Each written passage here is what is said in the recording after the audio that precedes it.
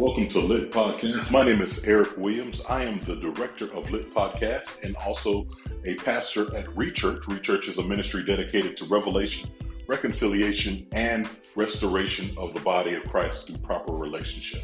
So we are really been going into some really great teachings lately. We've been talking about the elementary doctrines of the faith. In the book of Hebrews, Paul wrote about 6 things that were very important. These things were foundational. As we stated in the last podcast, we talked about these things being the 6 foundations or the elementary doctrines of the faith. Those things are the ABCs and the 1, 2, 3s. And we talked about how in the same way that you can't spell if you can't read words if you don't know your ABCs, and you can't do arithmetic if you don't know your 1, 2, 3s. So you have to have these basic foundational truths, and everything else is going to be built with these things as tools so that you can actually be effective in your walk with God. We talked about them, we listed them out. If you want to read those things, they're actually found in the book of Hebrews chapter 6. It says, therefore, leaving the elementary teachings about Christ, let us press on to maturity, not laying again the foundations of repentance from dead works and faith towards God, doctrine of baptisms, laying on of hands, resurrection of the dead, and eternal judgment. So we talked a little bit already about the first 2, which are the repentance from dead works and also faith towards God. We're going to come back to those. I think that those actually deserve a series in and of themselves, because this is something that has really stifled the body of Christ. The Bible talks about in Galatians chapter 5 verse 1, it says, be not entangled again in the yoke of bondage. We established that the yoke of bondage is not sin. The yoke of bondage is actually legalistic religion, legalistic Christianity. So we are going to come back to that subject. We're going to really dive into that and break open that word of God. I believe that is a great teaching that can be so liberating. For me, it happened about 8 years ago that I really kind of started learning those things. And even the last 3 years have really been God really helping me to grow in my understanding and to walk in these things and walk in this liberty wherewith Christ has set us free. So today, though, we were going to be talking about 2 more, which were the doctrine of baptisms and the laying on of hands. But after thinking about it and just knowing what's all present in the Word, I decided to break it up. So today we're not going to be talking about both of them. We're actually talking about the doctrine of baptisms. The doctrine of baptism. Now note that I did not say baptism. Okay, there's more than one baptism. There's more than one baptism. Actually, there are 4 baptisms that I can see in the New Testament. We're going to go through those. We're going to list those shortly. But the word baptism is the Greek word baptismo. It means washing. And in the Greek, there's 2 words for washing in the New Testament. One is the word baptismo, and the other is the word nipto. When you deal with baptismo deals with the full immersion of a thing, where it's completely immersed into whatever it is that you've been baptized into. Versus nipto, where it's not a full immersion, it's more of a spot treatment. It's a difference between, I guess you can use the illustration if you're doing laundry and you're washing your clothes and you fully scrub the entire pants, versus you have a stain on something and you just want to you're just focusing on that spot. That one where you're scrubbing the entire clothes, that will be baptismo, versus spot treatment, which will be nipto. Okay, so we're going to be talking a little bit about both of those. I do believe that they're both important. But as far as baptism, when you talk about baptism, baptismo is dealing with complete immersion, a full, complete immersion into something. Okay, so let me go ahead and list what these baptisms are. Number 1 is the baptism of water. Next one is the baptism of fire. The third is the baptism into the Holy Spirit. And the 4th one is the baptism into Christ. Let me say those again. Baptism of water, baptism into fire, baptism into the Holy Spirit, and then baptism into Christ.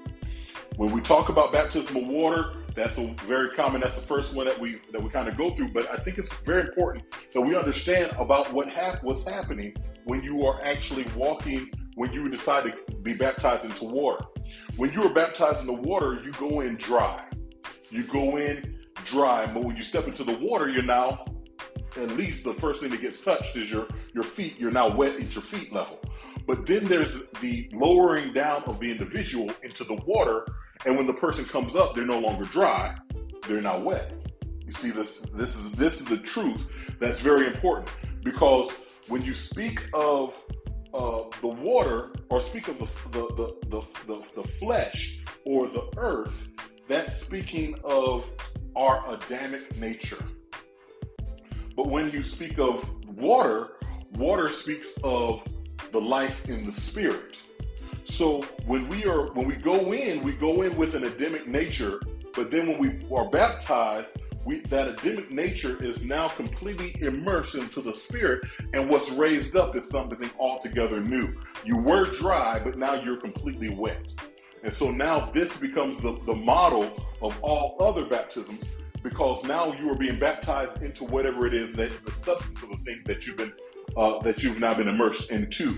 So when you are baptized into the water, we are given the opportunity to receive of the potential that was in Christ. The Bible says he when Jesus was baptized, he says that he did it for righteousness' sake. He had to be baptized for righteousness' sake. When we are baptized in the water, when we're born of the water, what's happening is we are now actually allowing ourselves to be aligned with the movement of Christ. A person who refuses to be baptized in the water immediately lets me know that you are not walking in truth in spirit. Because if you're going to follow the footsteps of Christ, if you're going to say you're a Christian, then you're going to do the things that Christ did. Now, I'm not going to make an argument about whether or not you should be baptized, that if a person isn't baptized, if they're going to go to heaven or hell. I'm not going to make that argument. But I will say that the Bible says you will know a tree by its fruit. And if a person is blatantly denying something, there's a reason why they're doing that. So then you also have, as I mentioned earlier, the baptism of fire. Notice that there are opposites. You have the baptism of water, and then the opposite of water is what? Fire. And then after that, you also have the baptism where Christ baptizes you into the Holy Spirit. But on the opposite of that, you have the Holy Spirit baptizing you into Christ. There's balance. Baptism is designed to give you multiple opportunities for balance. So where the water baptism gives us access into the potential of the things of God, fire baptism is very unique. Go with me to 1 Peter chapter 1. 1 Peter chapter 1, verse number 7. He says, so that the proof of your faith, being more precious than gold, which is perishable, even though tested by fire, may be found that to result in praise, glory, and honor at the revelation of Jesus Christ. So here it speaks of fire being the tool of testing. It's being the tool of proving the quality of a thing. When metal is tested or gold is put into the fire, what happens is the gold will melt because of the fire, but the gold is not destroyed. But all of the things that are impurities are removed, because the heat will cause the separation between what is gold and what is not. The fire causes there to be a separation. So when you go through hard times in your life, it's not that God's trying to destroy you. It's that God is trying to cause there to be a separation, no matter what that may be. There may be some things in your life that areas of doubt, maybe areas of sin, maybe areas of frustration. And God says, I want to separate you. I want to cause you to be separate. And so I'm going to allow there to be a little bit of fire that's applied to you. And if you remember the story of Shadrach, Meshach, and Abednego, the issue is that when you're in the fire, when you're going through tribulation, God says he's going to be there with you. Acts 14:22 says it's through much tribulation that we enter into the kingdom of God. So whenever you are going through hardships, and these hardships are persecutions, the Bible says that is a place of promotion for you, because tribulation is always going to birth the kingdom. So when you start seeing fire, the doctrine of the baptism of fire deals with, as I said, promotion by persecution. Water deals with potential, fire deals with promotion by persecution. But then you also have the baptism where you are baptized by Christ into the Holy Spirit. And this is actually found in the book of John chapter 3. John chapter 3, verse number 5. John chapter 3, 5. This is where he's talking with Nicodemus. And Nicodemus is giving some instructions. And he says, Jesus is giving Nicodemus some instructions about being born again. And Jesus says, "Verily, verily, I say unto thee, except a man be born of water and of the Spirit, he cannot enter into the kingdom of God." Being baptized into the Spirit is key, because where the water gives you potential, the fire gives you promotion. The being baptized into the Holy Spirit gives you access to power. And so you can have all the potential in the world, but if you don't have the power or the empowerment to be able to accomplish that potential, then your potential is going to lay dormant. So it's just like a car. If I don't put fuel in the car's not going to have the ability to get from point A to point B, no matter if it's a Lamborghini or a Toyota or a Daewoo. It doesn't matter. If the car doesn't have fuel, if it doesn't have power, then its potential will remain dormant. And so God says, I'm going to make sure that you are baptized with the power that will be necessary to fulfill your potential and to make it through the persecutions and the hardships that you will go through in your life. So he gives us the Holy Spirit. The Holy Spirit now is present in the life of the believer. But here's the issue. I can have potential, I can have power, but if I don't know my particular place and also the promise, I'm going to miss my ability to fulfill my assignment. So what the Bible says is that the Holy Spirit will baptize us into Christ.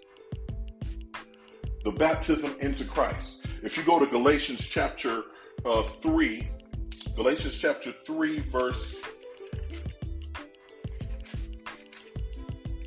Galatians chapter 3, verse 27. Galatians 3:27. It says, "For as many of you as have been baptized into Christ have put on Christ." When you are baptized into Christ, what you are doing is you are putting on Christ. Now, what does that mean? When you are putting on Christ, that means you are now positioned in Christ. When you are positioned in Christ, you are wherever he is. The Bible says, as he is, so are we in this world. So when you are in Christ, if Christ is seated, if the Bible says we are seated in heavenly places in Christ Jesus, that's the positioning of your life in Christ. That's giving you a direction, that's giving you focus, that's giving you aim, that's giving you a goal, that's giving you the directions that you need to have in order to operate in your potential using the power that you've been entrusted with. But how many of us are not walking in our fullest potential because we don't have an understanding of the promise, and we have because we're not walking in the position that we've been entrusted in as the sons of God. The Bible says all creation waits with eager expectation for the sons of God to be revealed. God is looking for us to walk in sonship, the position of sonship, and that's going to be the place of our fruitfulness. Being baptized into Christ, watch this, is putting on the armor of God. That's what it is. When you put on the armor of God is not this non-living object that you just put on and you immediately are covered. Like if you look at the Roman armor, that stuff, wherever the soldier went, the armor went. That's not this armor. This armor is a living armor. When you put on you have your feet sharp with the preparation of the gospel of peace, what you're putting on is the Prince of Peace. when you put on the breastplate of righteousness, you're putting on he who is our righteousness, which is Christ Jesus. We are the righteousness of God in Christ Jesus. The Bible says when you put on the helmet of salvation is what? Who's our salvation? Jesus is named Yahshua, means the Lord our salvation. You look at the having your loins girded about with truth. Jesus says, I am the way, the truth, and the life. The Bible says that Jesus is the Word of God, the Word made flesh. The sword of the Spirit is the Word of God. You look at this, Jesus says, I am he's the author and the finisher of our faith. So he is our shield. He is a thing that we rely on for protection, for covering. So in him we live and move and have our being. That's what it means to have on the armor of God. Now you can't just go wherever you want to go and expect that armor to protect you. That armor is going to lead you where it desires to go. The Bible says, as many as are led by the Spirit of God are the sons of God. Not those who are trying to lead the Spirit to go wherever they want to go. That's not how this works. We have to be led by the Spirit of God, and the Spirit of God will cause us to operate in the things that pertain to life and godliness. Being baptized into Christ is the empowerment that God has given us that we might be able to be one with him as he is with the Father. He says, he and the Father and him, and that they may be one in us. That's what the book of John chapter 17 says. Read that prayer. That prayer will show you the desired positioning that God desires for the believer to have in Christ. But if we are only living one-dimensional, I think this is the major problem. A lot of times we're more in denominations, we're more in churches than we are in Christ. And until we understand who we really are in him, then we're going to limit the amount of productivity or our ability to see what the Word of God says will manifest in the life of the believer. And then we start making things that should be everyday norms to be supernatural things. Healing should be taking place every day. Demons should be cast out every day. Seeing revival is not something that's not what God wanted. That should be an operation everyday thing. He says, whatever you bind on earth should be bound in heaven. Whatever you loose on earth will be loose in heaven. We should be able to pray and see the manifestation of the sons of God manifest because creation's waiting on us to step up and walk in the newness of this baptized life into Christ. When you are baptized into Christ, what you're doing is you are putting on the authority of Christ. You are walking in the person of Christ. So whenever a good illustration in the Bible would be when Isaac had called forth his two sons, Esau and Jacob, to come to be receive the blessing. The Bible says that Esau was supposed to be the one who was receiving the blessing, but because Jacob was clothed in something that resembled his brother, because he was identifying himself as his brother, he received the blessing. You see, when you are in Christ, you are putting on your elder brother. You are receiving the blessing of the Father that was bestowed on the Son, the elder son, and you are now receiving that blessing on your life so that you are now the recipient of that blessing that was intended for the elder son. We are the recipients of the elder son. Another story you can use in the Bible would be the story of Cain slaying Abel. Because of Cain slaying Abel, the one brother, that brother was replaced by another brother, Seth. Because of the death of the second son, God, the access to that blessing that the second son received from the father for his sacrifice was extended to another son. We have taken the place of Christ based on his sacrifice. He's given us access to his blessings. We are joint heirs with him. We are co-heirs with in the things of God. God desires for us to walk in that understanding, but you must be baptized into that understanding. This is in Acts chapter 2, verse 38. It says, "Repent, be baptized, every one of you, in the name of Jesus Christ, and you shall receive for the remission of sins, and you shall receive the gift of the Holy Ghost." This is a very common scripture. I got saved in the Apostolic Pentecostal Church, and it's a great ministry. I love the ministry and all, but there were some things that I was taught that I don't necessarily agree with all the way through right now. I think that God has opened my understanding, and glory be to God. If I'm wrong, I'm wrong. I pray that God will open my understanding. But as far as what I read in my word, I see there being something more than just being baptized in water and declaring in Jesus' name, because if the promise was contingent on my receiving the power of the Holy Ghost after I had been baptized in the name of Jesus, that verse in Acts 2:38 says, "Repent, be baptized, every one of you, in the name of Jesus, and you shall receive the gift of the Holy Ghost." If it was talking about water baptism, then you have to explain to me how then was it that I received the Holy Ghost before I was ever baptized in water. And a lot of people, that's the case. So there must be something else that this scripture is talking about. Now, I'm gonna point this out. If this was talking about water, then that means, according to verse 2, I think it's verse 40 of chapter 2 of the book of Acts, it says that 3,000 people were saved. Okay, now, the day of Pentecost is very important to understand, because in modern times we call it the day of Pentecost because that was the day that God poured out His Spirit. But Penta means 50, and 50 is the 50-day mark after Pentecost. After Passover. Now, what we call Pentecost, they call Shavuot. Passover is a holiday that dedicated to the time when God caused death angels to pass over the children of Israel in Egypt, and they were delivered from Egypt.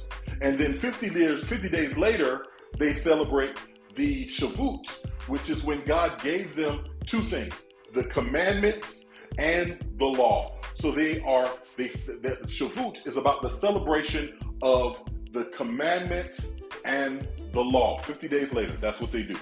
So you can study that, Passover and Shavuot. I would encourage you to learn these holidays. Okay, so the Jews were all gathered together on what we call in the book of Acts the day of Pentecost. They were gathered together not for an outpouring of the Spirit. They weren't anticipating that. That's not what they were anticipating. They were coming together to celebrate Shavuot.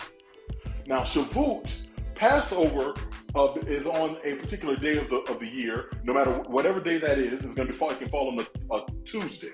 If it falls on a Tuesday, then that I can tell you off the rip that Shavuot is going to fall on a Wednesday, because it's 49 days later. Okay, so whatever day the official day of Passover is, 49 days after that will be Shavuot. Okay, 7 weeks later, 7 weeks times 7 days times 7 weeks is 49. That's 49 days plus Passover. That's 50. That's where we get the term Pentecost from. So when you start dealing with this holiday, you have to understand something. Even if Passover fell on a Tuesday, that Tuesday would be considered a Sabbath day. That means that day was a day of rest. That means that Tuesday became a day of rest for them. They didn't do anything. Watch this. Not only was the Sabbath, the first day a Sabbath, but guess what other day was a Sabbath? Shavuot. The 50th day was also a Sabbath. And guess what they didn't do? So that Wednesday, guess what they would have done? It can fall on a Friday, it can fall on a Thursday, it could have fallen on a Saturday, it could have fallen on a Sunday, but no matter what day of the week it fell on, it was still a Sabbath, and they didn't work. So when it says that the Passover had fully come, or the Pentecost had fully come, it was saying that this was a Sabbath day. So when it says that they were baptized, he said, "Be baptized, every one of you, in the name of Jesus." This was them being immersed into Christ. This was them accepting Christ. Because if they were being baptized in the water, that wouldn't mean they would have had to do some work. Mm. Then that would make them transgressors of the law. And there was no way you were going to get 3,000 people that were in Jerusalem to transgress the law. Now, here's a revelation that will help you understand this a little bit better. If you look at for the Jews, when they celebrate Passover, they're celebrating the lamb that was killed and that the blood was applied over the doorposts and on the side frames in Egypt, so that when death angel came over, it would pass over their houses. And then 50 days later, they would celebrate when God would would go on the mountain with Abraham, or with Moses rather, and would begin to write on the stone, and then he would give them the 10 commandments, but then he also gave them the law. Okay? But for the believer, 50 days earlier from Pentecost was what? It was the day that Jesus was crucified.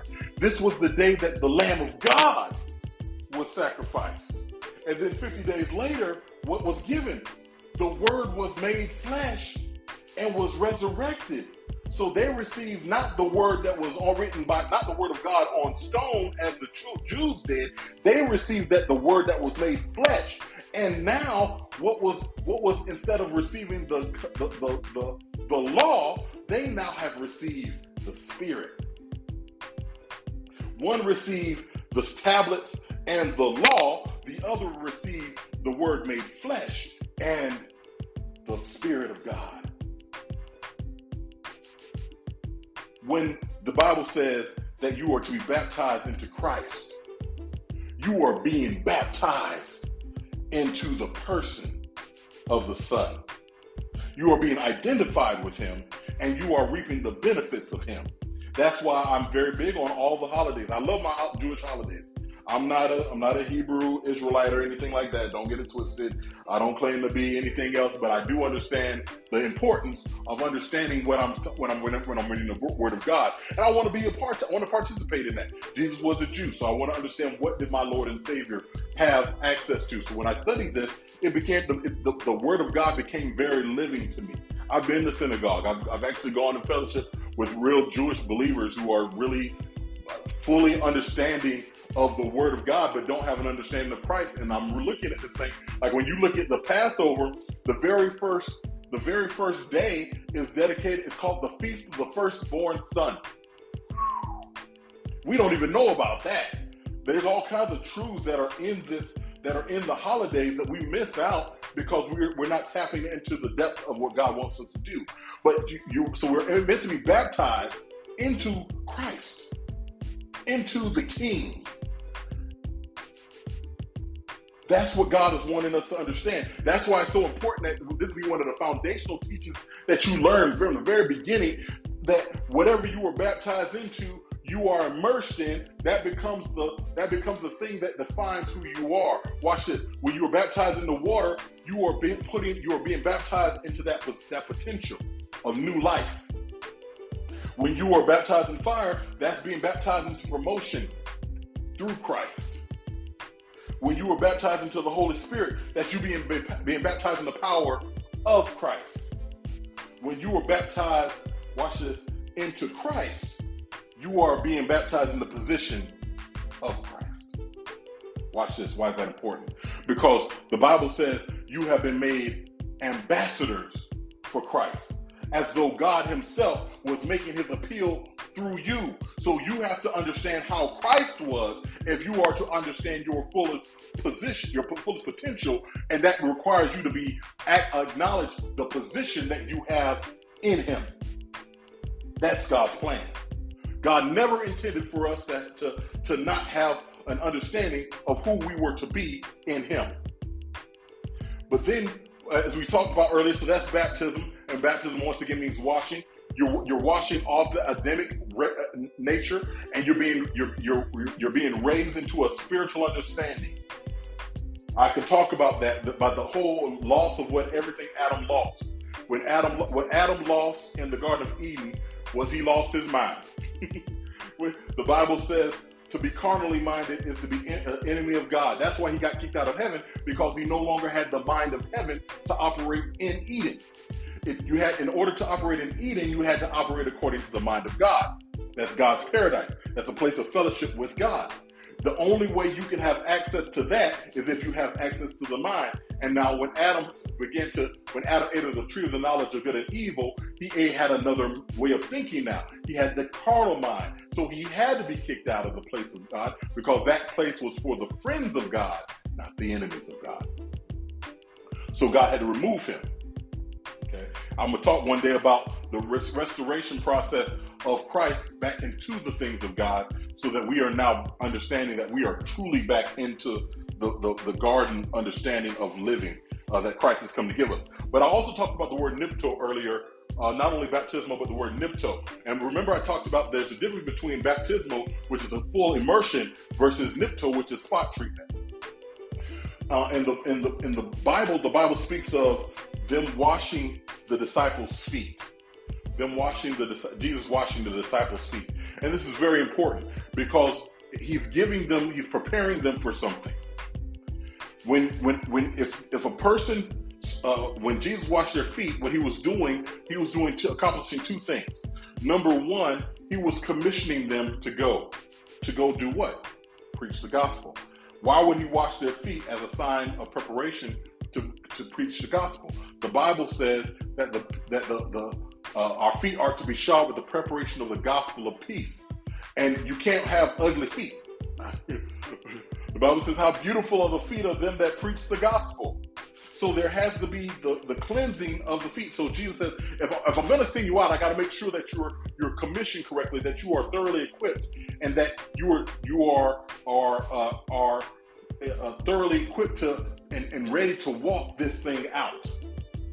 But not only that, but Jesus said, now you have to wash each other's feet. This deals with reconciliation, not only to God, but not only to Christ, but also to each other as the body of Christ. A good story, the first time you see a nipto or see the washing of feet in the Bible is actually in the book of Genesis, when Joseph's brothers come to him. The first time he comes to them, they come to him, he remembers the dream that he had, you know the story, and the Bible says that he wanted them to bring back his brother Benjamin, and he kept a hostage, which was Simeon, who just happened to be probably the most reckless of all of Jacob's kids. But he said, if you want to prove to me that you guys aren't spies, you're going to go get your younger brother. You're going to bring him back to me, and that'll let me know that you guys are real. I'll trust you if you do that. So he does that. That's how he comes. That's how the whole first part of the story happens. But then the Bible says that the famine got worse. Now, mind you, I don't believe that if the famine would have got any worse, I don't believe that Simeon was going to get any kind of rescue. Because Simeon, they weren't going back. Jacob had already kind of put in it. I'm sorry, Jacob had kind of already made up in his mind, well, Simeon's dead. Simeon is gone. He's not coming back. So I've already lost two sons. I've lost Joseph. I've lost Simeon. I'm not losing another child. Y'all not going to take my baby boy and go up here and do whatever. So they had already wrote my man Simeon off. Like, Simeon was not going to be saved. He was not going to be rescued. And so I'm looking at the story and I'm laughing because it wasn't until things got harder that the Bible says that the famine was, and the Bible says the famine was severe, that Jacob said, okay, well, we need to go back down there. We need to go ahead and deal with this. And they had to come up with a plan and convince Jacob that they were going to bring his baby boy Benjamin. And so they finally talked him into it. He takes him up there, and the very first thing that Joseph has done is he welcomes them into his house, but he then washes he had some water so that their feet can be washed. It was after this washing of the feet. The first time he didn't wash their feet. The first time they came to him, he never washed their feet. But this time, he washed their feet. And the Bible says eventually, he made himself known unto them. It was after this act of reconciliation, after this fact of restoration, that Joseph made himself known. I believe a lot of us are missing out because there's a spirit of reconciliation that needs to manifest. Christ is looking to pour out, but until we start reconciling, until we allow the ministry of reconciliation and the word of reconciliation to be made manifest, until we're able to wash each other's feet, we're not going to see the full manifestation of what God wants to have done in and through our lives. God is looking for us to wake up. We need to be immersed completely in water. We need to be immersed completely in the Holy Spirit. We need to be immersed completely in fire, understanding that God's going to deliver us no matter what. Count it all joy. Praise God. But also we must be baptized in Christ. We must know who we are in Him. We must have access to the potential, to the promotions, to the power, to the position that are all tangible through baptism. But we also must begin to walk in the acts of reconciliation through nipto, through the washing of each other's feet. God is looking for us to come higher. And we're going to go deeper into this thing. I really, one day I may just go ahead and make this a full series by itself, because if I broke down each one and really kind of dove in, understanding there's some truths about water baptism that I didn't even get into. Like there's some things that when you start looking at this truth, it's going to enlighten you in a way. You're going to see the word of God in a whole new way. But we're going to next session we're going to talk about is going to be living, the laying on of hands. We're going to talk about that. I think there's a lot of truth there. Once again, thank you for joining us here at Lit Podcast, the outreach ministry of Reap Church. I'm Eric Williams. Have a great day. God bless you.